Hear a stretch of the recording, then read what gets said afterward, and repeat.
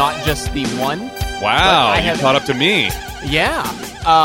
But I don't want to get any just regular Funko Pop vinyls, because the one I had before was Homer in his muumuu, and the one I have now is George Holistic. Yeah. I went and got that after I saw all of the Seinfeld shit at Target. And yeah, that was that one that I saw in my Target was in a different section, and I couldn't find any more stuff. And then so when you posted the treasure trove from your Target, I was like, holy shit! And then I forgot back in the back, like when in between nerd section. Yeah, the nerd section, like in between, like almost the end of the electronics and like the beginning of like men's fashion or whatever. There's like, you know, Harry Potter socks and just weird shit that like only nerds would like. And I forgot about that section. So next time I'm definitely going to go, because when I saw those mini moments, I was like, I wish I had gotten the full set of mini moments, but I didn't. Yeah. But now this might be my chance. They are $7.99 each, I think. That's awesome. Yeah. Yeah, they're as much as a regular pop vinyl. Yeah, I'm fine with that. But yeah, I'm the same way. I don't like the looks of the Funko Pops because the fact that they don't have a mouth always irks me. So when I had a chance to get, they couldn't remove the mouth from Tom Servo and Crow T Robot. So I got, those are the only two I've ever gotten. Because they're not human. Yeah, and I guess, and they couldn't find a way to remove the mouth. And I was like, great. Yeah. Yes, those actually look like what they're supposed to look like. I don't know, just this style always has irked me of removing that. So you got Holistic George, but I saw there was a ton of stuff. The Serenity Now T-shirt, how appropriate. Yeah, the Serenity. I forget. Like I looked up the prices of everything too. I think the Serenity Now T-shirt was like $15, maybe. Yeah, I think that's I don't know, but said, the Kramer. The portrait of the Kramer with like the regular size pop vinyl of Kramer in it was $30. Yeah. Why? The Kramer inside the box looks like a regular sized pop vinyl. Okay. But my God, the portrait of the Kramer is probably like a foot to 14 inches tall. Okay. Well, then that's probably why. Because it's gigantic, but $30 does seem like a lot. Yeah. I guess I was just like thrown off by it because everything else is like, oh yeah, $8, $12, you know, in that like less than 15 range at the very least. Yeah, or at the very most, I guess I should say. But yeah, $30 for the Kramer and a Funko with it. It just out of my price range. Yeah, definitely. But it sounds like you could hang the Kramer if you wanted to, if you're the kind that opens your Funkos, which I am. So, should we get started? Yeah, might as well. I'm sure we'll have more bullshit like sprinkled in throughout. Yeah. But since we've had like 4 failed recording attempts already, we might as well try and get as far as we can. Right. Welcome to No Hugging, No Learning. It's a show about one thing, watching Seinfeld for the first time. I'm Tim Murphy. And I'm Ted Hollowell. And today we will be talking about the possibly aforementioned The Serenity Now. Not sure if it actually made it into one of those failed recordings, but before that, we did have some stuff from our last episode. So what's the deal with stuff from The Voice? First, right off the bat in the episode, Kramer talks about how they are redoing the Cloud Club, the restaurant in the Chrysler Building. That was his idea, and we wanted to know what it was. And the Cloud Club was a lunch club that occupied the 66th, 67th, and 68th floors of the Chrysler Building in New York City. At one time, it was the highest lunch club in the world, which has to be a very low bar. Like, how many lunch clubs were there? Like, were any higher than like 3, like the 3rd floor, you know? I mean, honestly, this is maybe the first time I've heard lunch club before. Yeah. But it's exactly what it sounds like. It opened in 1930. It closed in 1979. And it was built at the request of Texaco, who kind of like wanted the Chrysler people to build it so they would lease in the building, which they did. They leased 14 floors. There were 300 members, and it was men only initially, as all things were probably in the 1930s. And it was open during daylight hours and then closed in the evening. And when Texaco moved out of the building, the club closed. That's so fucking weird to think of. Like, having an entire club that's closed whenever people aren't working. Yeah, and like only open for lunch. And you have to be a member, I guess, in order to eat lunch there. It's like lunch is... Well, I mean, all but one of those qualifiers, I worked at a restaurant like that. I worked at a restaurant that was only open from 11 to 3. Yeah, those places are weird. Yeah, I never never understood that. I mean, it was in downtown Erie, and you're not going to get a dinner crowd from downtown, so you might as well just focus on the people coming for lunch from Erie Insurance and from Gannon and from Hammett, you know? Yeah, maybe not back in the day, but certainly when I was there, the dinner scene was bustling a little bit, I would say. Downtown? Yeah. You know, you had, I mean, especially, you know, you had Voodoo and you had 1201, which I think is something new now, and you had the Tap House. Those are all scattered about, I guess. Yeah. But have you heard of the name of the restaurant that replaced 1201? I did, but I don't remember it. That's how It is called Local Eat and Pour. Local Eat and Pour. It's very close to another Erie institution, Eaton Park, you know, but... Local Eat and Pour. I wish them nothing but the best luck. I can't imagine opening a new restaurant right now, but my God, what a generic-sounding name. Local Eat and Pour, yeah. It is, but I guess stuff like that kind of works. Like, I'm sure people will.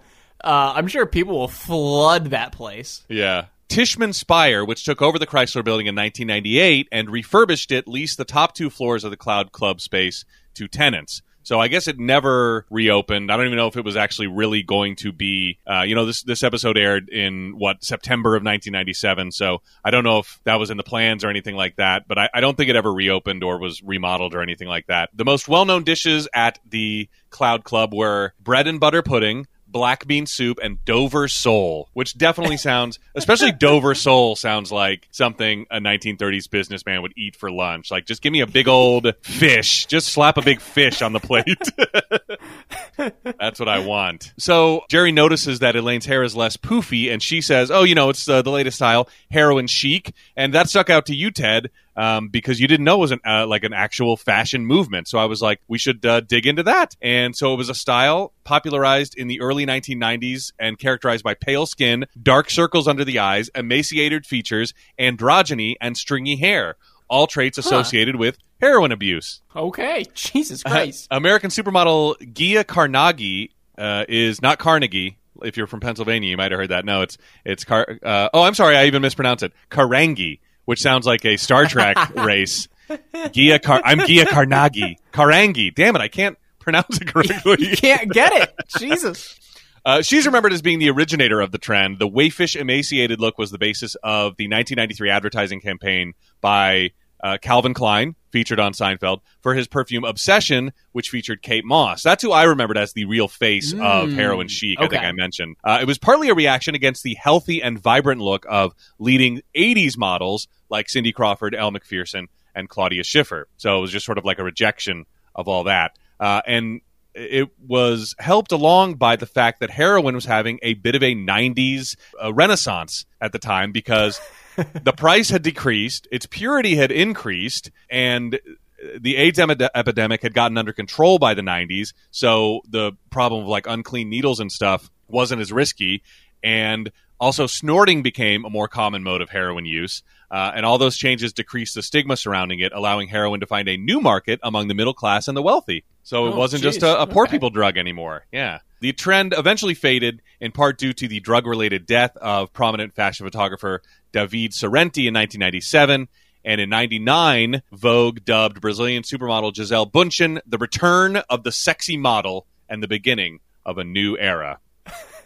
And what Vogue says goes around here. God, just like the title of that, whether it was like an article or something, the return of the sexy model. Yeah. Hey guys, we decided we want to be sexy again. Yeah. No, we don't want to look stringy and worn out and tired anymore. Yeah. It was like, damn it, that was a lot easier to maintain than being beautiful. Like, thanks a lot. What about the actor that played Darren? I thought I recognized him. His name is Jared Paul. He was born in 76, so he's 45 right now. And he's just one of those guys that's been in a bunch of TV, a few movies. Like Liar Liar, I think I remember him as Zit Boy, the guy that has a zit that Jim Carrey can't help but point out because he's unable to lie in the movie. And he's also in 40 Days and 40 Nights with Josh Hartnett. Oh, whoa. Yeah. He plays a guy named Duncan, but Jared Paul is not Paulo Costanzo, who I think I was mixing up Jared Paul with. When I saw Jared Paul, I was like, oh, wait a second, that's not the guy from Road Trip. Remember the guy from Road Trip who kind of looks like the actor that played Darren, and he was also in. Damn it, I'm trying to remember. Come on, teen sex comedy Road Trip, Ted. This is supposed to be our wheelhouse. He was also in Josie and the Pussycats, like as their manager. Anyway, he was also in a bunch of stuff, and he looks like that. He's got like short curly black hair, and he really looked like the guy that played Darren. It really didn't help me that they're both in 40 Days and 40 Nights, but Paulo Costanzo has a much bigger role in that movie than Jared Paul. But Jared Paul is also in movie 43. Oh no! Yeah. Oh no! Oh. I know. Is that the one? Is Rob Schneider or David Spade in that one? Either one might be, because like a million people who you wouldn't think would stoop to that level are in that movie, so they both might be. Oh, yeah. He was in 6 episodes of Monk, 4 episodes of Home Improvement, Buffy, CSI, 13 episodes of Jay Moore's TV show Action, which I've always wanted to go back and revisit. I doubt it's streaming anywhere, and he co-created and executive produced the Fox comedy The Grinder with Rob Lowe and Fred Savage. Oh, okay. Yeah. I've heard of that. I never watched it. Yeah, me neither. But Fred Savage played a real lawyer, and Rob Lowe played a TV lawyer who like started helping his brother or something like that. Fred Savage do his lawyer stuff, and because he was a star and could act, he started winning. I don't remember, something like that. I never saw it either. But the character Darren, here's a little tidbit, an early tidbit, was named after Darren Henry, Larry David's assistant, who also wrote a handful of Seinfeld episodes after David's departure from the series. And what a great example of the way Hollywood works is like you can be Larry David's assistant and then just wind up writing Seinfeld episodes, God damn. It's who you know. It really is. Has Kramerica Industries been mentioned before? I wasn't so sure. I think you were like, I feel like it must have, but I don't know. And we have to go all the way back to season 1, episode 4, Male Unbonding. Whoa. Yeah. Oh God. Okay. Yeah, and Jerry has walked into his apartment where Kramer's on the phone and is explaining to George who Joel Hornick is. And the phone rings, and Kramer pulls the phone out of his pocket. He goes and he says, "Kramerica Industries. Oh, hi, Mark. No. Forget that. I got a better idea. A pizza place where you make your own pie." And Jerry says, "Can you conduct your business elsewhere?" And Kramer walks out, I guess. So yeah, that's the first time we heard of it, and then we didn't hear it again until 8 seasons later. Wow. Oh my God. Bringing everything right back around. Yeah, totally. And especially because we already had the episode where he the pizza, that pizza restaurant came, I don't know, I think in like season 6 or something like that, much later. So yeah, Kramerica Industries, they just brought it back. So that's all the stuff that we wanted to know about. Here's some trivia and tidbits. The episode was originally going to be titled The Backslide, and the production script was called The Bladder System. The basis of The Talking Stomach was Seinfeld writer Spike Feresten's real-life experience of imagining his girlfriend's butt talking to him while she slept. And he recounted the idea to his fellow writers on Seinfeld, where the butt's voice became an inside joke. And then they incorporated that inside joke into the episode. But Jerry decided to change it to her belly button so it wouldn't seem like a cheap joke, and they wouldn't just have to keep saying, "Oh, her butt talks to me, ha, ha, ha." And Feresten told his girlfriend about the voice and that they were making an entire Seinfeld episode about it, and she became offended and walked out. And when told about this, Seinfeld said they should use it as a scene in the episode and encouraged Feresten to talk to his girlfriend again and write down what happens. Oh my God. Yeah. So like the episode was playing, I mean, this is like so meta for Spike Feresten. Like he invents the voice, it becomes an inside joke. They write an episode about Seinfeld inventing a voice and it becoming an inside joke. He tells his girlfriend, she gets offended. They put that in the episode. It's almost like that movie Adaptation. I mean, like, I want to see an episode about writing this episode in that style. I almost can't wrap my mind around it. But I appreciate Seinfeld's sociopathic tendency to like just not care, like, oh, you have to talk to her again and then write down what happens and then we'll put that in the episode. It's like, this is a person, It's like, this is not, like, this is someone's feelings. Like, yeah. I'm sure he did it anyway. But the George story was partially inspired by a behind-the-scenes incident on The Cosby Show. Controversy noted. The show's producers asked one of the writers to leave the show so they could hire another writer. The writer already on staff refused to quit and just started showing up to work despite the antagonism of his bosses and coworkers, since he had a contract that required him to be paid for a year. And eventually his bosses resorted to buying him out of his contract just to get rid of him, which again probably happens a lot in Hollywood. But Kramer's, I noticed this after kind of reading through stuff about the episode. Kramer's ketchup and mustard in one bottle is basically Heinz's complete current business model, you know? Yeah, my God.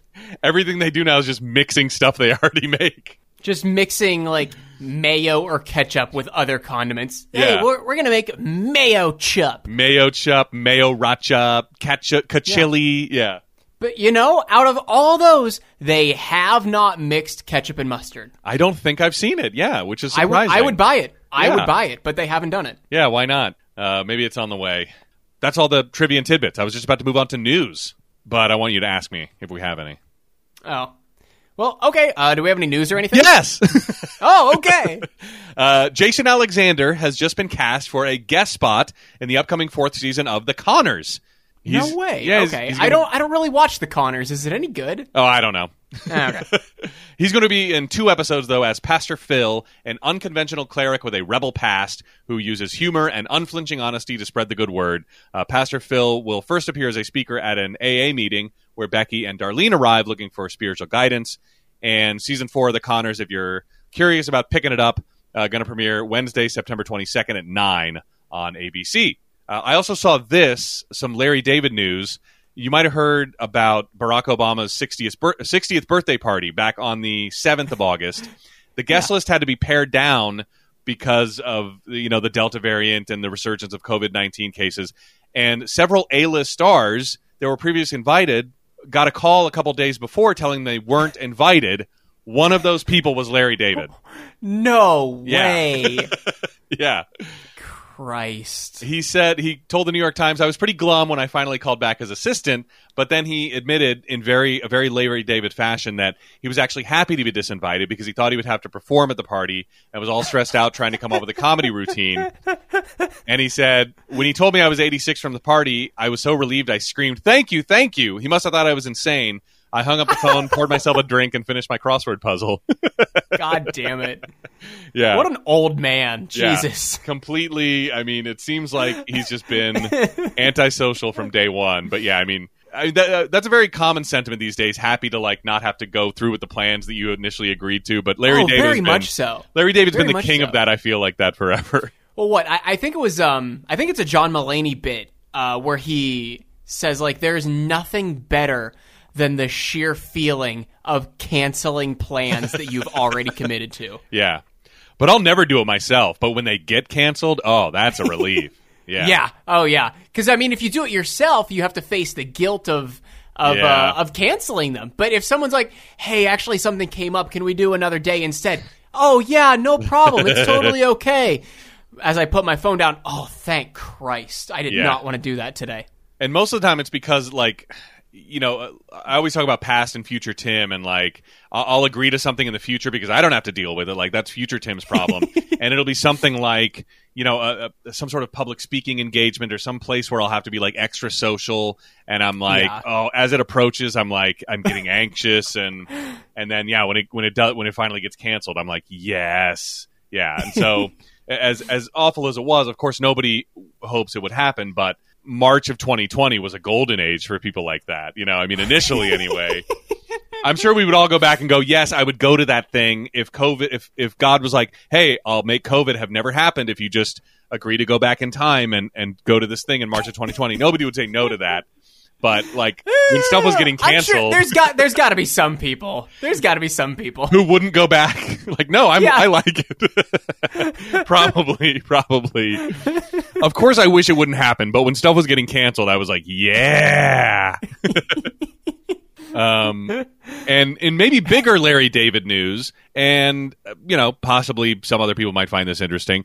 Curb Your Enthusiasm season 11 premieres this October on HBO. Oh boy. Yes, indeed. That news is definitely relevant to subscribers of our Patreon, and that's all the more info I will be saying about that. Mm-hmm. Do we have any other news or anything? No, that's it. Right here, do you want to, talk about the Patreon some more? Well, I don't know what you're planning right here, but I know we have a major life change happening. Is that where we want to talk about it here? Yeah, I was just going to bring up, we do have something in Newman's mail sack later on, but we will get to that We are on Patreon now. It was literally the second item on my itinerary. We are on Patreon. Check us out, patreon.com/nohugging. Link is down in the description of this episode. We've got bonus content from every episode we've recorded over the last 2 months or so, and we have our first full-length Patreon exclusive bullshit movie review of B-Movie. Last Sunday, I released a little 10-minute sneak peek of that, and if you want to go listen to the full thing, it's over an hour long. Again, patreon.com/nohugging. Link is down in the description.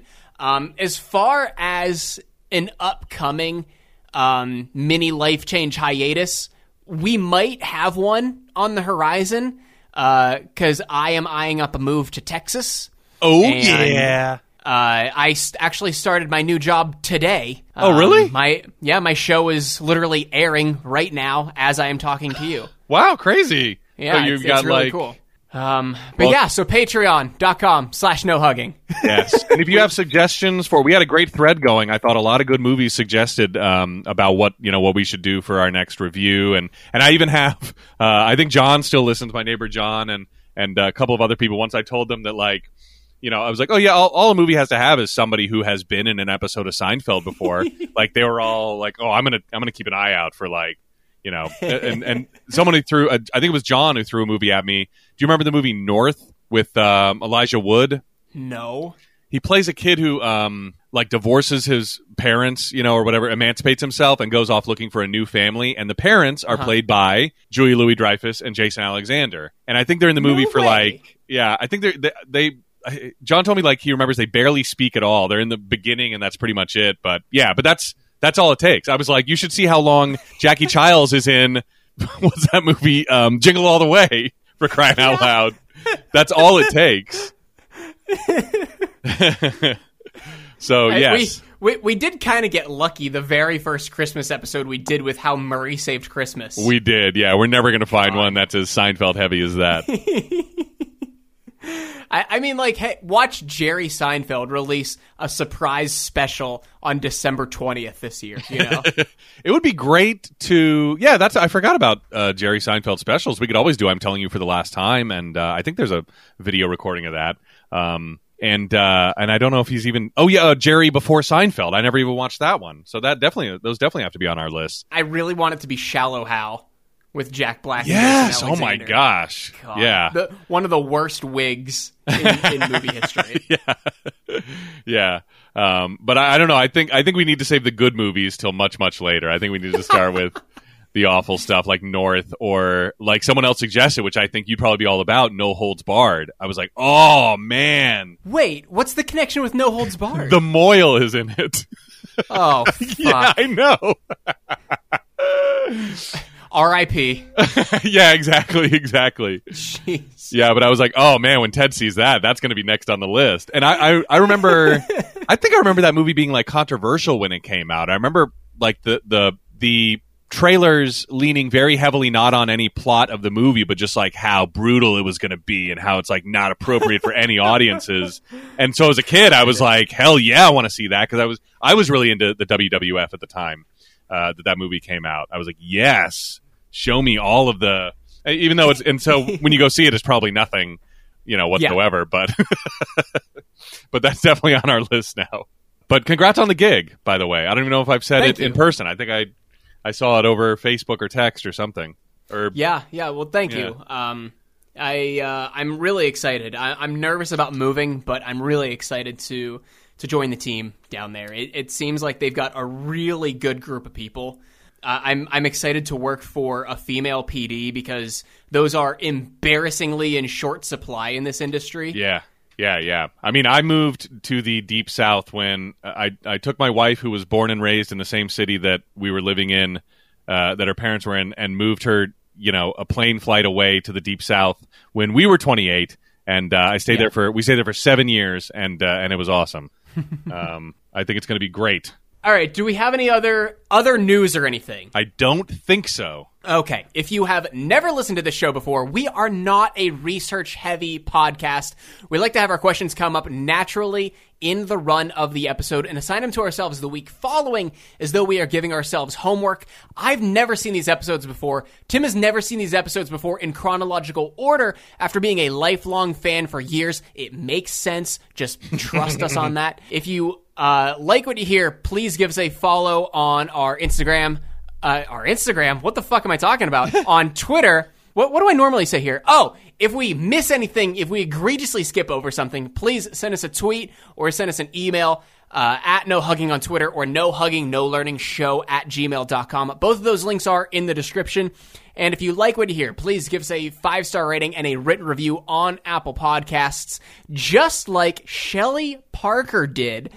Shelly says, I've been binge listening to your podcast, and I'm really enjoying this. I heard about you last week when Idiotville gave you guys a shout-out. Oh, Great job, guys. I didn't know they gave us a shout-out. That's awesome. I'll have to go back and listen to one of their episodes. It might be one that I skipped. But also in ratings and review news, Tim, unfortunately, we are back down to a 4.9 star podcast because that same 1-star review showed up again from the same guy with the same text. Oh, damn. I was hoping he would delete it and edit it. Yeah, saying that we don't like the show. These guys, whatever voice I put on him. They don't like the Seinfeld show. They don't like the Seinfeld show. If your girlfriend says she doesn't like something, that's grounds for teasing her.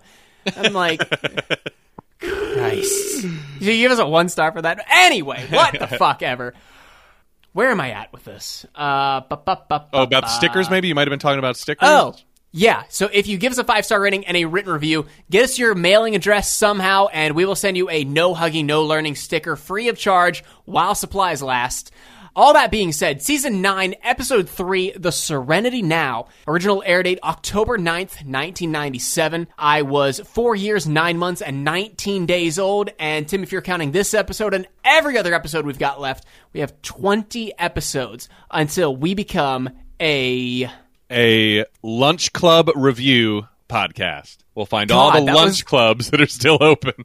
We talked about lunch clubs 40 minutes ago. I forgot that was even today. And I think we can team this up with our Tower Viewer review podcast. Yeah. Remember, we're going to go around. So we can go around the world and find all the lunch clubs and all the Tower Viewers in a city. And then so segment 1 is the Tower Review. Is the Tower Viewer review. Tower Review? Yeah. How are we going to get into these lunch clubs? We're going to need to get a guest pass from. Oh, we can just say we're checking it out. We might join and we're white males and everyone cares what we think. So they'll let us in. We'll have no problem. What am I talking about? What's the Homer Simpson quote? It's like, I'm a white male, aged 18 to 49. Everybody cares about my opinion. Yeah. It's Grandpa and Lisa talking about, lamenting about the fact that no one cares what they think, and then Homer. Yeah. Everybody cares what I think. All right. Well, if you're looking at TV Guide the night of October 9th, 1997, you are going to see, as Jerry accepts his girlfriend's challenge to get angry, George tries selling computers with his father as Elaine fends off Lippman with his teenage son. Wow, a lot of information in there. I can't say I hate it. It's not too long. We'll have to see if we can make it better at the end. And I did forget one bit of news I wanted to mention. Colin Jost and Scarlett Johansson named their kid Cosmo. How the fuck did we skip over I don't know. Because it happened last weekend or something, and we've slept since then. So, yeah. It's been 2 weeks since we've recorded anything. I know. It's crazy. Yeah, so that's kind of weird. I don't think it's probably not after Kramer, although you think if it's after space, they would have named him Cosmos. But just kind of weird. So we start with a cold open. George is in in a car with his parents. They're arguing about the seat and where it's placed. And Frank yells out, "Serenity now," a phrase that he got from a meditation tape from his doctor to keep his blood pressure down. And I love George's line here. Are you supposed to yell it? He's like, the guy on the tape was not specific. I really like this shot to open up because it looks like the camera is mounted on a car ahead of George's car, and they are actually driving. It doesn't look like a green screen. Yeah, it's not the normal, like, very close-up two-shot that we sometimes get. Yeah, they had to back it off, I guess maybe because Frank was in there. I don't know. But, yeah, we do get a little more framing in there. And they're arguing about the seat, as inconsequential as it was. I love where she's like, it's as far up as it'll go. And he explains to her, there's a mechanism. You pull it and throw your weight. He like thinks she doesn't know how it works. And then he refuses to sit sideways like an animal. I'm like, what do you mean? So at Monk's later, Jerry is there with his new girlfriend, and she gave some Knicks tickets away so that they could go out to a new restaurant with some friends. And Jerry is like, no, okay. And she's like, you're not mad? He's like, no, whatever. And she remarks that she's never seen Jerry mad before, and she would like to see you get really mad. And I'm like, is this a kink? Is this a kink of hers? This seemed like a kink, because especially like whenever Jerry like does like raise his voice. I think in another scene, I don't think it was this scene here, or was it? I think it's later, yeah. She's definitely into it. Yeah, she goes, ooh. Yeah, it gets it gets a visceral, sensual reaction from her. So yeah, we're not kink shaming. I mean, if that's your thing, whatever. But I was like, if that's your thing, so be it. That's fine. Yeah. That's cool. But also, Lori Loughlin. How did we skip over that? Yes, I knew I recognized her. Yeah, that you didn't know. You didn't remember her name? No. She just looked really familiar. But she's the one from Full House, right? Yeah, she's Aunt Becky. Yeah. Or how more people probably know her now, the lady who was guilty in the college admissions scandal. Yeah, exactly. So I'm going to do a little pre-homework here. Yeah, I knew she looked famous, but maybe it was her hair, So Full House had been off the air for 2 years at this point. Was it only 2 years? I thought it ended in 94. I could be wrong. May 23rd, 1995. Okay. So, yeah, it started, the final season started in 94. Which is so weird to me because she didn't get a special guest credit. She spent 8 seasons on a network sitcom. Yeah, I'd file this under Cameo. Like, oh, it's that other sitcom star. Cool. Yeah. Yeah. Like, this wasn't just an acting gig. She was already a star. Yeah, she was a big part of the show by the end of Full House, and 2 years later the next fall season she's on, or no, 2 years later. Yeah, 2 years later she's on Seinfeld. So, yeah, it'd be like, oh, cool. Yeah, that she was, well into a career by then. So, yeah, kind of crazy. I don't know how I glossed over Lori Loughlin. I probably, if you hadn't noticed and said something, I probably would have waited till next week to tell you it's Lori Loughlin. Like, Ted, did you know that was Lori Loughlin? Yeah, pretty crazy. In Jerry's apartment, Superman is on the shelf. I noticed that. And Jerry and George are talking about Jerry never getting angry and how she wants him to get angry. And Jerry's like, you've seen me yell, right? I get angry. And George is like, well, I mean, your voice raises to this comedic pitch. And Kramer comes in, and Jerry tries yelling at Kramer, who cracks up at it. And we're only a couple minutes into the episode, and this was the first really good laugh that I got, because I thought that was so funny. Because Kramer stares at him, stone-faced for a second, and then just, like, loses it. He's like, is this a new bit? I loved that. And it really is like Jerry Seinfeld yelling, I want you out of my house, and I don't want... it's like... and Kramer accepts an invitation to Queens to fix the screen door that they mentioned in the cold open, fix his parents' screen door with George, because he says he likes going to the country every once in a while, which was also a great little insight into the way the Manhattanites look at the other 5 boroughs. Yeah, I was watching this a little bit, like just as Grace had gotten home for lunch, and the part about George asking Jerry at first, like, "Hey, do you want to come to Queens and fix a screen door?" Jerry saying, "I'm already going to the Bronx to fix a screen door." That made her laugh. Yeah. And it's just another aspect of Kramer's personality that I like, is that he's always up for everything. Like, if he can get a ride and go somewhere with somebody, like, I love that. It's like, yeah, I'll go. Where are we going? Like a dog. And Elaine comes in. Does she have new hair? It definitely looked straightened. Yeah. Because I think it had been curly the last couple of episodes. Yeah, and either she had bangs or there's no bangs. The bang situation had changed. I didn't write it down, but yeah. And she needs someone to go to Lipman's son's bar mitzvah with her. Bar mitzvah. Lipman's son's bar mitzvah with her. Did I just say it again? You did it again, Jeez, what is wrong with me today? I can't say whoever that model was earlier, and I can't say bar mitzvah. And Jerry says if you don't bring a gift, or if you don't bring a guest, you should be able to get a cheaper gift because you're eating less catering. And she's like, that's not going to be a problem. And she pulls out Boggle. God. Yeah. Meanwhile, over at George's parents', Kramer, they can't fix the screen door, so Kramer agrees to take it off their hands. And Frank's house is full of computers that he's been selling for 2 months after seeing a movie called The Net with that girl from the bus. Did you know what he was talking about, Ted? I had no fucking idea. No, really? No. Oh my gosh, he's talking about The Net with Sandra Bullock. That girl from the bus? Yeah. What? Speed. What? Huh? Oh my God. Yeah, that girl from the bus. Okay. And let me tell you, in 97, I saw The Net in the theater, and we might have to put this on our list. Just because it's mentioned in Seinfeld, we might have to put it on the list because it probably is so surreal to watch today because she does stuff in that movie that like nobody had ever done, like orders pizza online. And it's all done by modem too. And so wow. Okay, that's impressive. I'm sure it is one of those, and she's in like chat rooms and stuff with people. So I'm sure by that time I was in chat rooms and stuff, but still no one was ordering at restaurants online. And I'm sure there's other stuff in the movie that I'm forgetting, but obviously as a high schooler, I was like, holy shit, ordering pizza online. I don't have to call anybody.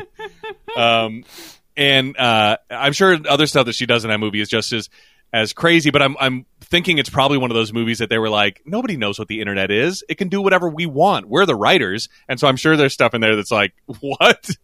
Just like didn't make any sense in 97. And now that the internet is everywhere, it makes even less sense. But that might be worth, I'm going to write it down for some homework next week. Maybe I can find even some of those anachronisms. But yeah, I can't believe that you'd never heard of this movie.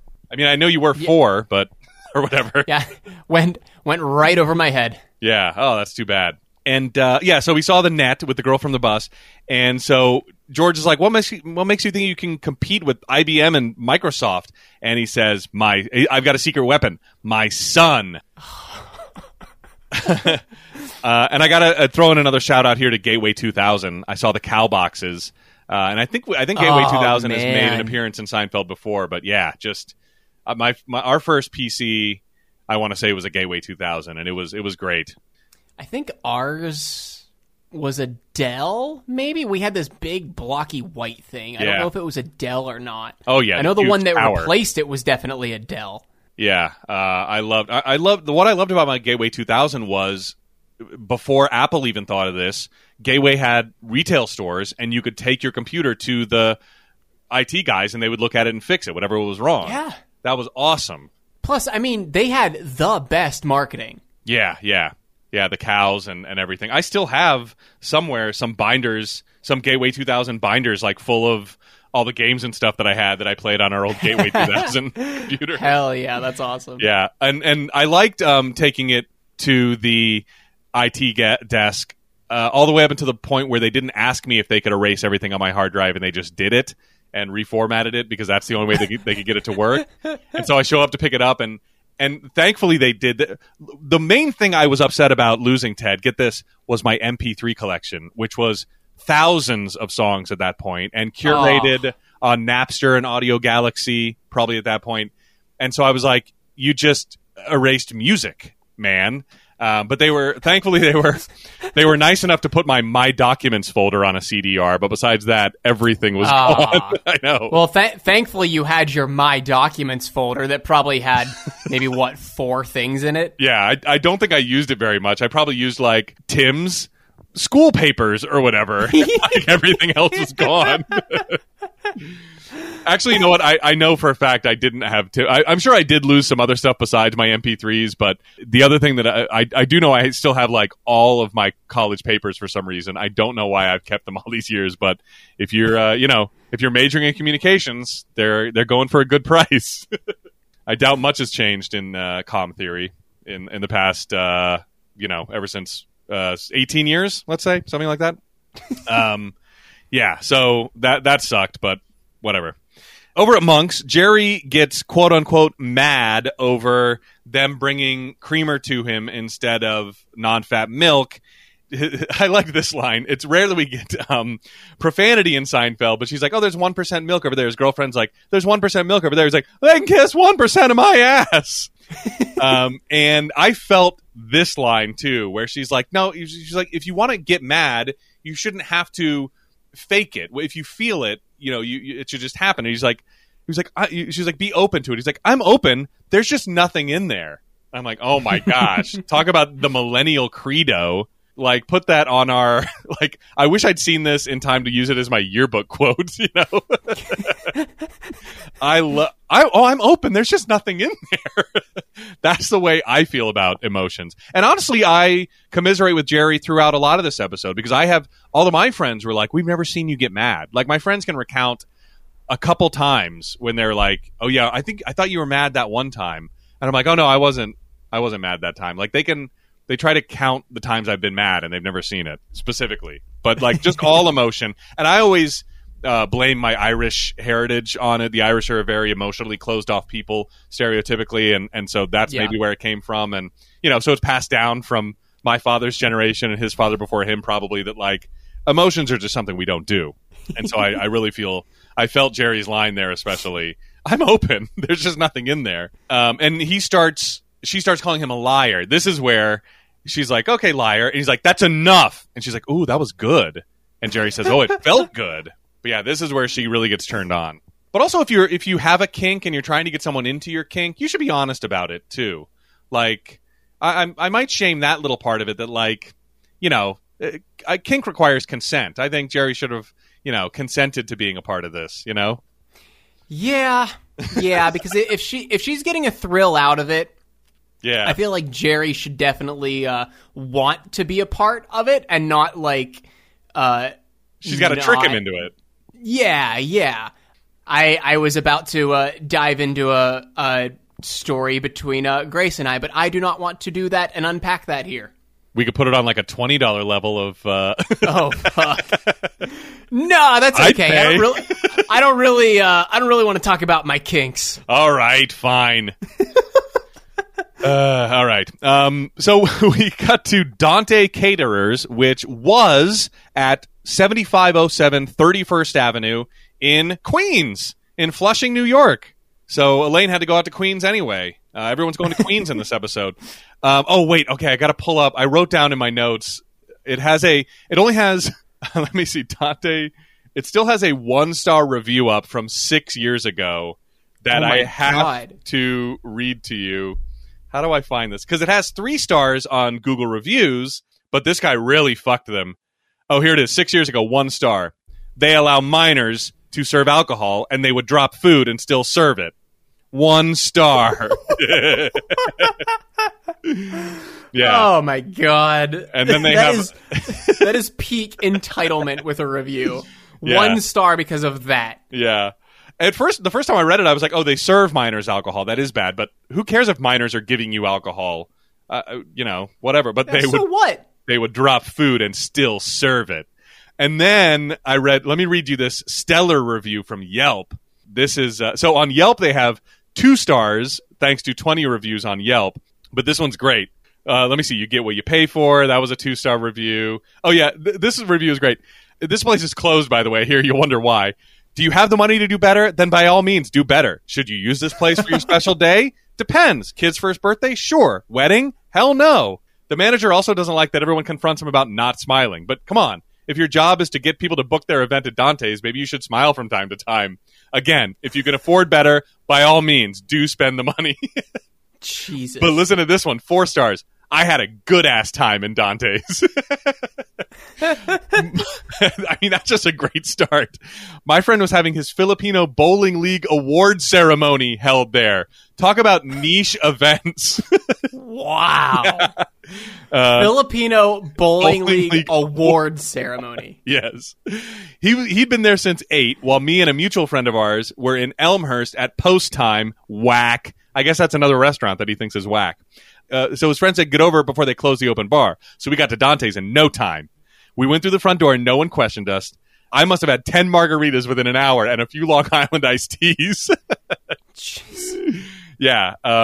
It's way too small for a catering hall, though. Only 2 urinals and 2 toilets for a catering hall that has multiple rooms. But he still is psyched because I tipped $1 for every drink, so I basically paid $10 for 10 margaritas. You can't beat that. And then he goes on to describe the rest of the night. After Dante's, we went to Static. We also went to a hookah bar on Steinway Street. I'm like, what the hell? Oh, and then he's like, follow me on Twitter. Is this all one review? This is all one guy's review. Gary Gorlami from Twitter. I have to see if he's still on Twitter. I know I should have done this earlier, but no results? Aw, boo. Damn. Boo. I would have definitely followed that guy. I had a good-ass time at Dante's. Oh, well. You probably won too many good nights at Dante's or Static. Yeah, so now it is a Petco and an after-school daycare. Ah, okay. Yeah. Oh, damn it. There's another great New York Post story about it. All right, I have to find this one, okay? There's so much good stuff on the internet about Dante's. You're going to... let me see.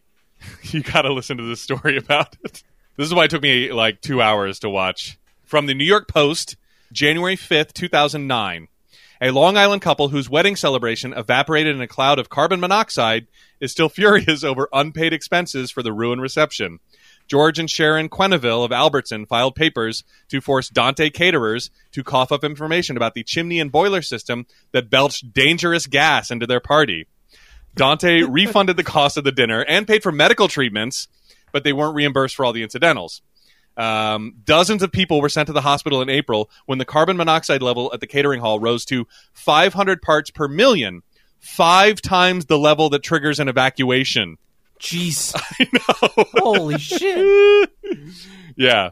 So, yeah, they only got a half hour of their reception in before they had to cancel it, and Dante refused to pay up. Or the guy who was running Dante Catering. Yeah. So, there we go. Adam Lippman's bar mitzvah is there. All of that is lead up to this scene where Elaine congratulates him, and he plants a kiss on Elaine and then shouts, "I'm a man!" afterward. In Jerry's apartment, Elaine is explaining that there was tongue involved, which George is impressed by.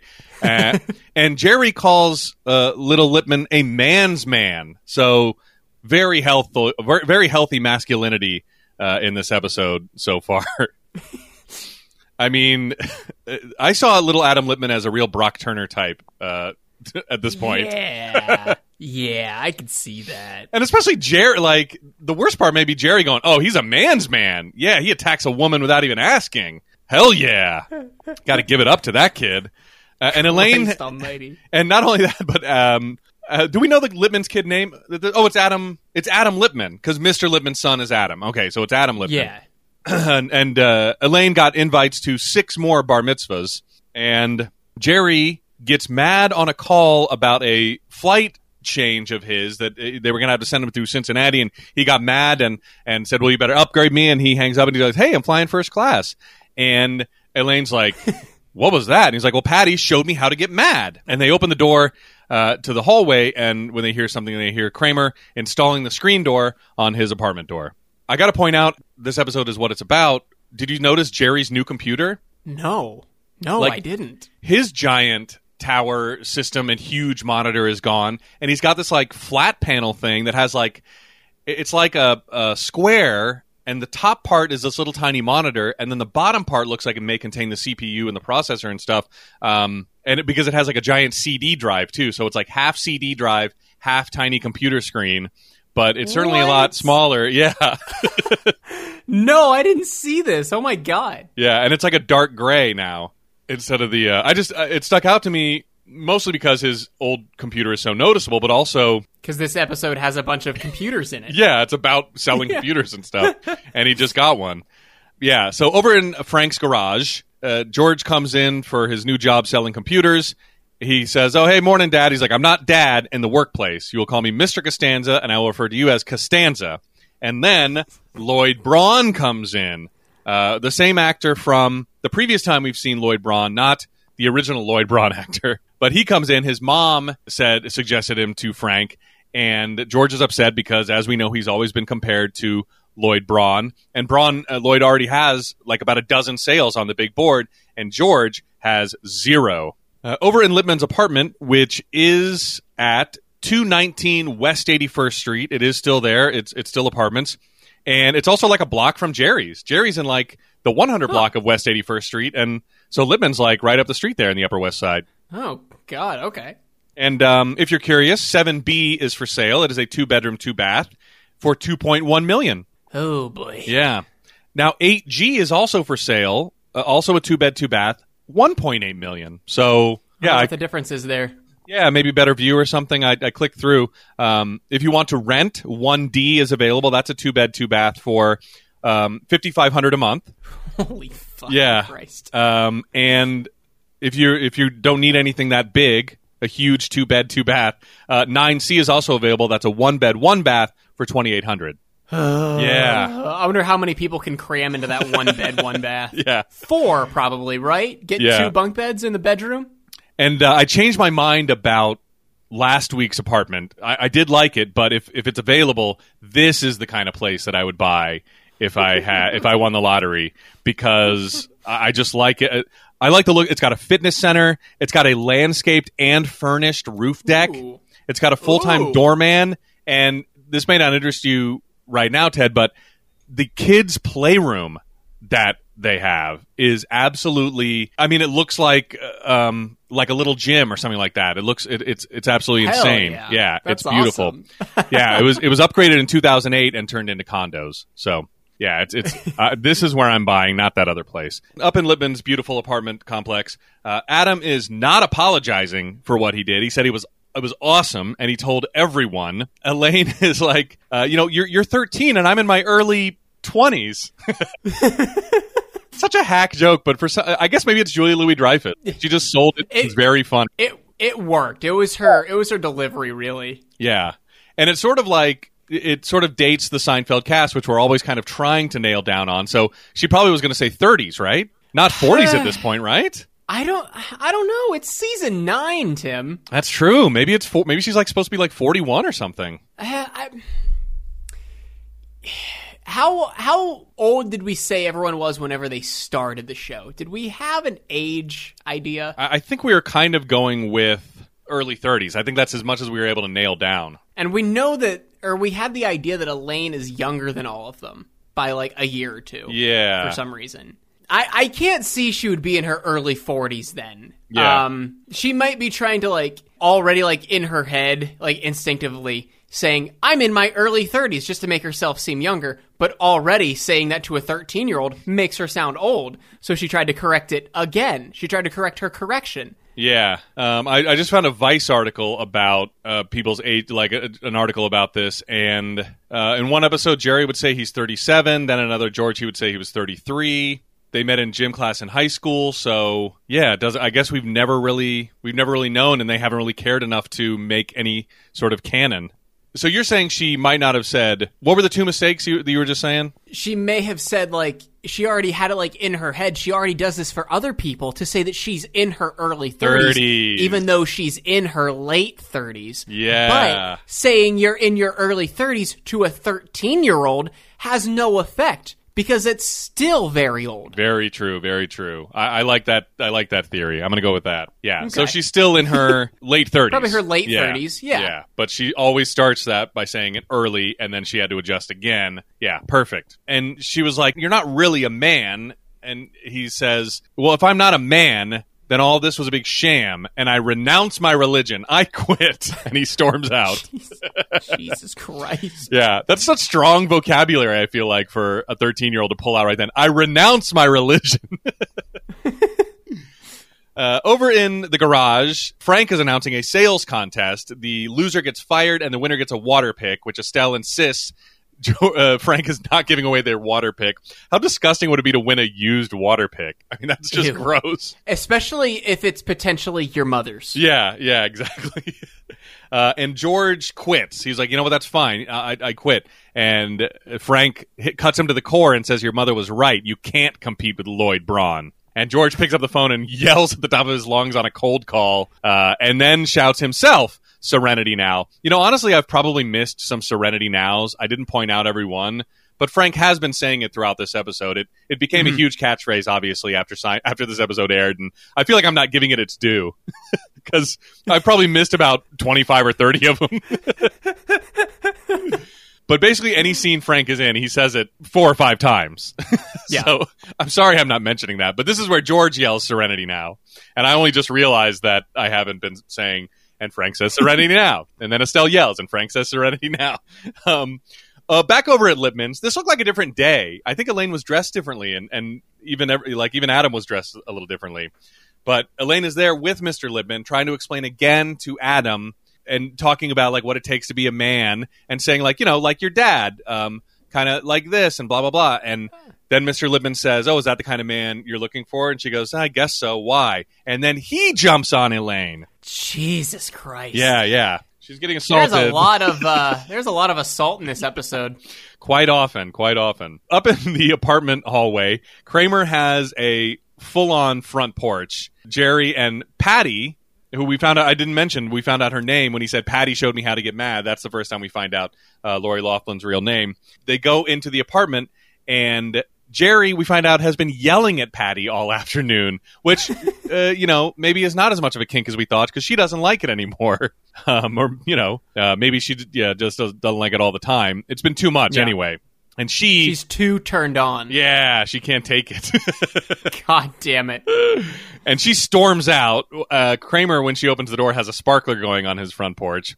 And Elaine comes in as Patty is leaving. And this was a great delivery, too, because Kramer's like, "Y'all come back, real..." And then the door slams, like, before he can finish his sentence. I like that. And Jerry is still fuming about Patty and the situation. But then he gets emotional about the breakup. And this has always been one of my favorite Seinfeld lines. What is this? Salty discharge. It is. I feel like discharge over the years has not aged very well, but salty discharge, what is this salty discharge? And Elaine's like, "You're crying." Jerry goes, "This is horrible. I care." Later in the apartment, Jerry is kind of sitting on the porch with Kramer, and he's very down in the dumps. And Kramer says, "Well, you let one emotion out, and they all come out. It's like Pandora's box." And talk about an old reference, though. Jerry's like, "What? Andorra was the mom on I Dream of Jeannie. You're talking about Pandora's box." And Kramer doubles down. He's like, "No, she had one too." Jesus. Then George comes up, and he and Jerry go into the apartment, and a baseball hits Kramer from not far down the hall. It can't be, but Kramer's like, "Oh, I told you kids about this.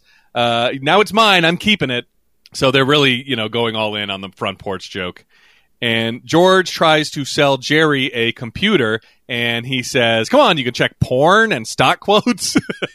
I love Jerry just coming back. Porn quotes. yeah, that was weird that he combined them. He's like, porn quotes. But one of my, it's not very active. I'd love if it was more active. Is left-handed poetry, and it is Pornhub comments that are eloquent in their own way, and it's great. It really needs to be more active. Oh my God! Please join left-handed poetry. And, have you seen the? I don't know if it was posted from left-handed poetry, but the Pornhub comment talking about. I just got to find it. Let me see. Okay, I was here. Let me. I misspoke. It's left-hand poetry, not left-handed. Let me find one that's not too filthy. I'm laughing at the ones that are all too filthy. Okay, so I found the one I was talking about. It's I think posted by Pornhub comments taken out of context. Oh, okay. And the comment is I gotta read it. I gotta read it verbatim. Female orgasms, 4 commas, the best sound on the planet, 3 commas, after System of a Down, of course. Smiley face. Nice. Yes. That's awesome. Here's one from Left Hand Poetry. "I have female roommates, and I can confirm that this is indeed what every day is like." Here's one. It is a wonder to imagine all of the swirling particles that were cast forth from the singularity at the birth of the universe one day converged to form the atoms that made the molecules that crystallized the neurons, which carried the signals to the hands of the Creator, who crafted this piece of true art. In Tracer's euphoric moans and the gyrations of Brigitte's luscious ass muscles, we are witnessing the very face of God. Holy shit. Yeah. It's it's an emotional corner of the internet. I appreciate it. Left-hand poetry. So let me see. So porn, stock quotes. Oh, and this is where Jerry now is getting even more emotional, saying, he's so lucky to have a friend like George, and he says, "I love you." And George gets very weirded out by all of this and exits the apartment before Jerry can hug him. Kramer's front door, meanwhile, it opens up and it's been sprayed by, as he said earlier, hall urchins. He's like, let's get some revenge. He's got a garden hose under Jerry's sink. Jerry's sink, of course, because Kramer's not going to waste the water on a garden hose. But so he plugs the hose up to Jerry's sink and tells George to turn it on when he gives him the signal, which is Hoochie Mama. And George botches the hose revenge because Jerry was going in for a hug. And Kramer gets silly stringed by the hall urchins. But I noticed this, file this under, I hope somebody got fired for this blunder. Kramer's hose has a handle with the trigger control on it. So he could have turned on the water himself and then just, sprayed them whenever he wanted. It was a standard garden hose that has that little hand pull, handle control. So, yeah, way to go, Seinfeld prop master. More like not a master of props. Oh, my God. I don't know. Down in a cab, George is explaining to Elaine what is going on. The Lipmans are Jewish, and Elaine is not Jewish. She's a shiksa, which he says is a non-Jewish woman, and she's got shiksa appeal. It's every Jewish man's dream to find a woman that is not like his mother, which is a hilarious joke, and I feel bad kind of laughing at as a Gentile. I'm like, should I be laughing at this? It's very funny. But Elaine doesn't want a computer either, even after George says there's porn on it. And I like that porn is his number one selling. Honestly, that's genius, I mean, like, him starting with porn, not like, oh, you can write stuff on it and order pizza. It's like, no, porn, the number one selling point for George. And Elaine was into it, which is an interesting little insight into Elaine. Yeah. Because she was like, even so. She doesn't want one either. Back over at Lipman's, Elaine is explaining the Shik's appeal to Lipman. You're not really interested in me. I just have Shik's appeal. And Lipman's like, that's just not true, and I'll prove it. I renounce Judaism. Christ. Over in Jerry's apartment, Kramer has been pelted with eggs by the hall urchins now, and he's not really mad because he's now a disciple of Serenity Now. The anger just melts away. Serenity Now. He even uses it on a bag of chips that he can't open. I loved Kramer calling them Joey Zampino and the Neighborhood Boys. Makes him sound like a real gang. Wait a minute, damn it. Joey Zampino is the kid from his karate class that he babysat for. Yeah. Oh, I totally missed that. Wow.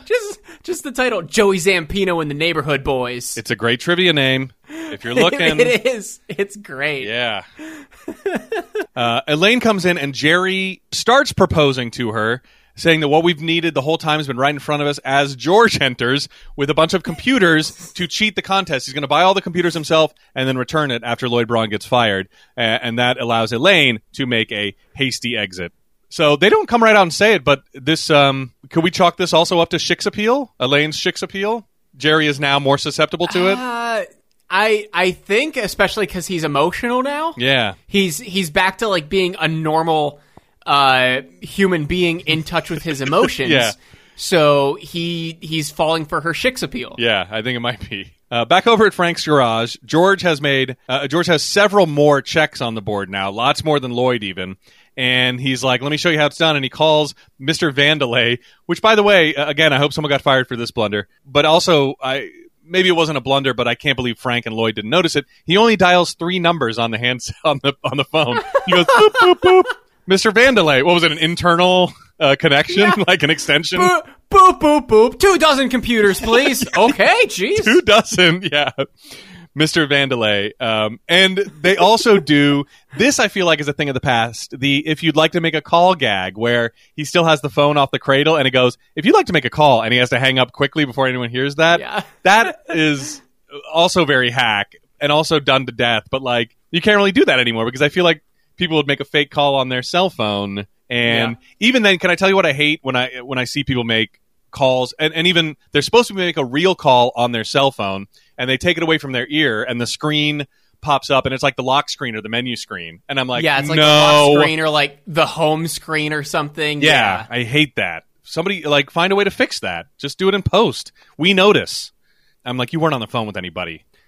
Call literally anybody. Call like your friend or something, and just say, "Hey, I just need this for like something I'm shooting." Or you know what? Call someone beforehand and screen record it and play the video. Perfect. Yeah. Or just take a screen grab and leave the photo up. Yeah. You know?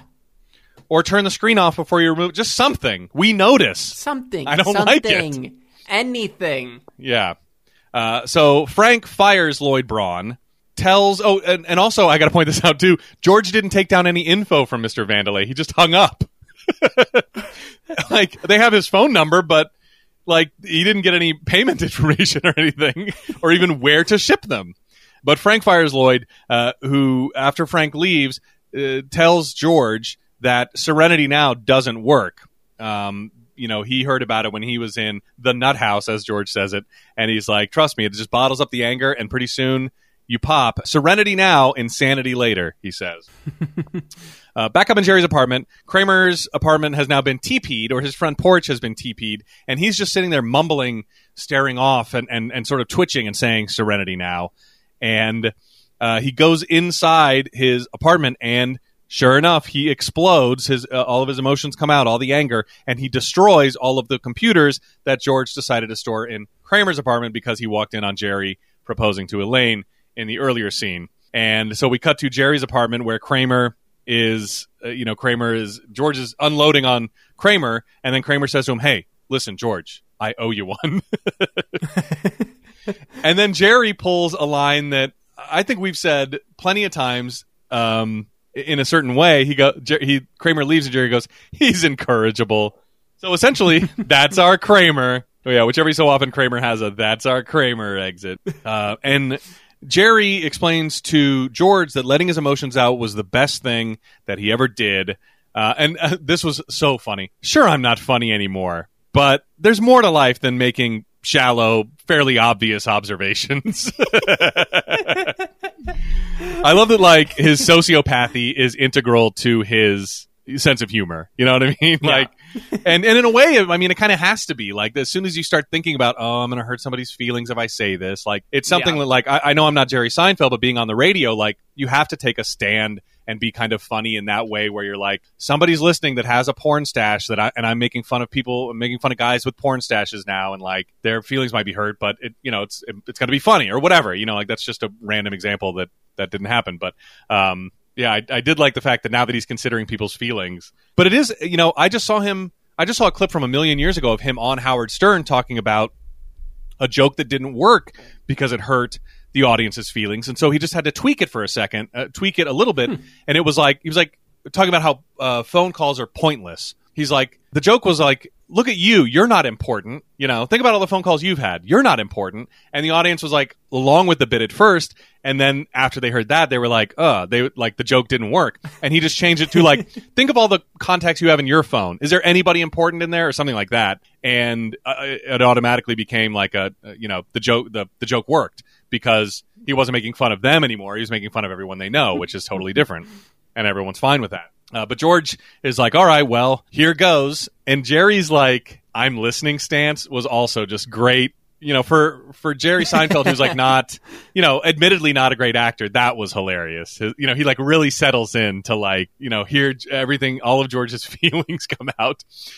We cut to Rabbi Glickman's office, who is a guy that's made appearances on the show before. And Elaine is asking how to combat her shik's appeal, and he says it's a myth, but He's like, it's just one of those things, about Judaism that people may not understand. Like, did you know that rabbis are allowed to date? And he invites her to one of his, I don't know, they're not parishioners, but whatever. Like, someone in his temple has a timeshare in Myrtle Beach, and he starts inviting her down to it. But as he turns back to her, she has been gone from the chair, and the chair is still rocking. I like that. Yeah. That was another good sight gag. Yeah, Elaine's gone. Back up in the apartment, George has unloaded on Jerry, shocking his emotions back inside, and we get shocking Jerry's emotions back inside of him, and we get a good luck with all that. And I wrote good luck with all that .gif because I feel like this is another common Seinfeld react gif. Yeah. Okay. Good luck with all that. And Elaine comes in, and she's like, you know what? She's all about the marriage now. Yeah, let's do it. And Jerry's is like, well, nah, I'm over it. He says, like, yeah, I don't really see that happening. Yeah, I don't really see that happening. He's over it. And George says, as Jerry starts leaving the apartment, I love you. And Jerry goes, right back at you, Slick, which I thought was a great response. He even throws his jacket over his shoulder like the Fonz or something. Right back at you, Slick. And George tells Elaine, like, I've always wanted you two to get back together. And Elaine says, that's because you're an idiot. And that's, the episode ended on a real low note, I thought. It really did. Like, what an underwhelming way to end the episode. Yeah, and with as much praise as we gave her for selling the hack line earlier, this is like the third hack bit in the episode that, and she couldn't even sell this. Like, that's because you're an idiot. That's our George. Like, all right. So we do get one last little scene in Frank's garage where Frank tells George that Lloyd's phone wasn't even hooked up, and George says that his dad should lay off the Serenity now. It doesn't work. And Frank says, what should I say instead? And he says, Hoochie Mama. And he's been getting yelled at by Estelle, who wants her garage back to park her car in. She opens the door to put the car back in, and Frank yells, Hoochie Mama. And that's the end of the episode in total. Oh, man. All right, what do we got for homework this week? We got the net, and that's it. We'll just talk a little bit about the net. Yeah. Cool, yeah, I'm down. What do you like for cover art for this episode? Man, tough one. Serenity. I mean, maybe just Frank yelling. Frank, he always looks up to the sky and raises his arms whenever he's yelling Serenity now. I feel like there's got to be something good in there. Yeah. I really liked that, but I also really liked the scene of Kramer sitting out in the hallway with the sparkler. Yeah. Kramer's front porch is pretty great. I think that's pretty much the extent of what would be worth screen capturing in this. Yeah, I'll make one of those work. It'll probably end up being Frank. Jerry's salty discharge is a distant third, maybe, but just because it's one of my favorite bits of the series, I have to throw it in there. All right, let's see what we can do about the description this week. So we had, as Jerry accepts his girlfriend's challenge to get angry, George tries selling computers with his father as Elaine fends off Littman with his teenage son. Dang, I really like it. I mean, I feel like we could make it even better, but with just Elaine's part, the first two are great, but I feel like... The only thing about Elaine's part that I would change, because she doesn't fend off Littman with his teenage son, she fends off Littman and his teenage son. Yeah, and the rabbi, and the fact that they... I mean, maybe we don't have to throw him in. Yeah, let's just change it to Littman and his teenage son. But that almost spoils... Yeah. Do we want to say Elaine fends off the Jewish faith? Yeah, like Elaine discovers... Elaine fends off Judaism? Or Elaine... Yeah. Or like Elaine discovers Jewish men are attracted to her or something like that. There's got to be... Or Elaine discovers she has a magnetism for Jewish men. Something like that. Elaine discovers an inadvertent, or what does it mean when you don't mean to do it? Elaine discovers a blank attraction... Or Elaine discovers she inadvertently attracts Jewish men, or something like that. I almost want to not put in Jewish men there. If we can, like... yeah. Because if we can, like, obscure that and just make that come out of left field, that would be great. Elaine fends off, or Elaine discovers... unintentionally. I think that's the word I'm looking for. Elaine discovers... Or what about Elaine unintentionally attracts men? Or certain men, or something like that? Do you want to say certain men, or Elaine unintentionally attracts certain men? Do you want to say unintentionally attracts religious men? Unintentionally attracts Elaine discovers... Oh, wait, what about Elaine? What about just Elaine discovers she's unintentionally attractive? Do we even have to put the... Yeah, I like that. Yeah, I like that. We did it. Yeah, There and, we go. and I was... Yeah, go ahead. You want to keep everything else the same as Jerry accepts his girlfriend's challenge to get angry. George tries selling computers with his father, and Elaine discovers she's unintentionally attractive. Yes, I think it's great. I didn't think we could make it There that we much go. better, but we did. And I was kind of bummed at the beginning when I was like, oh, we didn't hear anything about Kramer's storyline, but it's so... It doesn't matter at all to the whole thing. It It's really doesn't. Yeah. It's just, let's let Michael Richards be wacky. Just put a wacky thing in for him. And that to me speaks to, I'll just skip to the next section of the podcast kind of and say that I got a lot of good laughs out of this episode, but I didn't think it was a great episode. Really? Okay. I gave it a star, but Whoa. I am ranking it low. Yeah. I thought the first 2 episodes were much stronger this season. And what I didn't like about this episode is everyone's storyline seems patched together. Normally they tie everything together when they feel the need to. But this just seemed like they picked 4 stories out of a hat and wrote a script with it. Normally the episodes don't feel like that, even when they're 4 different plot lines and maybe 2 characters don't even cross paths the whole time. It just felt like slapped together and disjointed to me for some reason. And I think it's because of like Kramer's wacky storyline and Jerry's thing, and it just seemed too slapped together for me to feel like it's a well written episode. But it's got some of the best jokes, in the whole deal. What did you think of Serenity Now is that's one of the top 10 catchphrases of all time or whatever. I thought it was fun, but like I don't know. I feel like I was expecting to get much more enjoyment out of it. Yeah.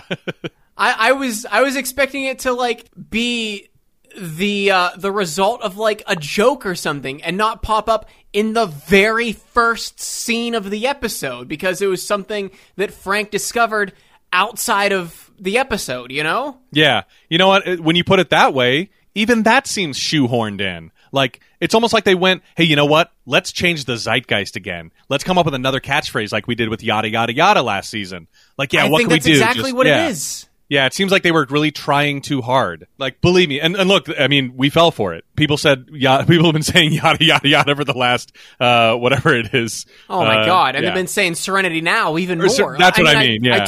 I told you about the fucking Serenity Now button at TJ Maxx. Yeah. And there's the t-shirt that you saw at Target that we talked about earlier this episode. Yeah. So it obviously worked and the joke's on us, but watching the episode again now, you're going to feel dumb, like, oh, I can't believe I bought into Serenity Now all these years, if you've been a lifelong fan for years.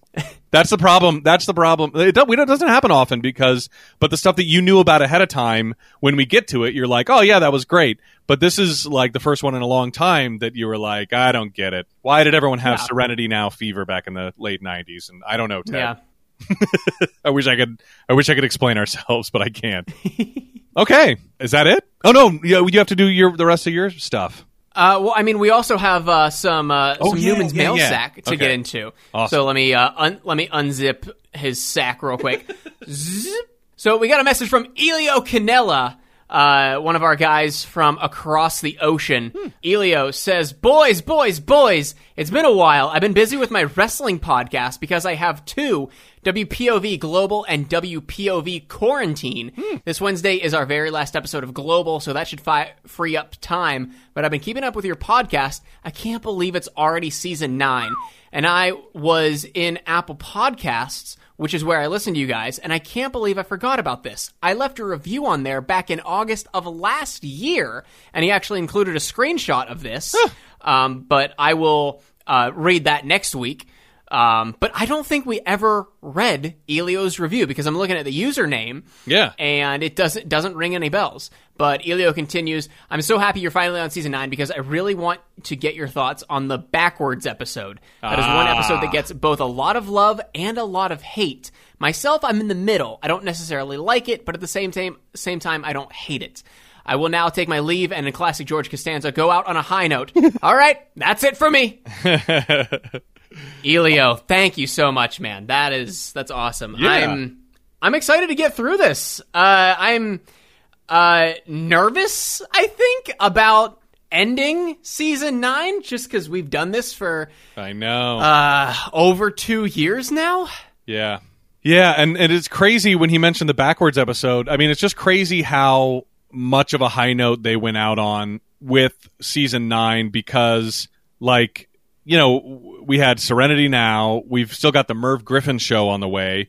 We've got Festivus. They saved Festivus until the friggin' very end.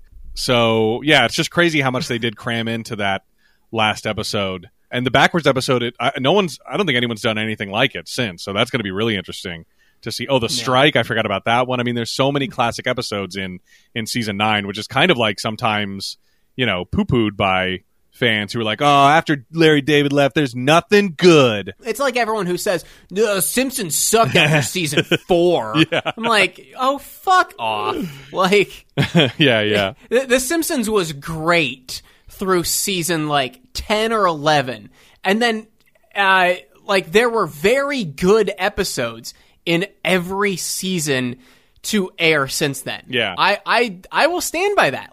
Season 10 through 20 gets so much hate, but that was my era of watching Simpsons all the time. Yeah, there's definitely some good stuff in there, and I don't watch as much as I used to, but you know, for sure that song from the Morrissey episode, what's his name, Quilla? Holy shit! I can't stop. I mean, that's better than anything Morrissey has actually written in the past 10 years. I'm like, how did you guys write a better Morrissey song than Morrissey? I can't stop singing that. It's in my friggin' Spotify playlist that I put on all the time.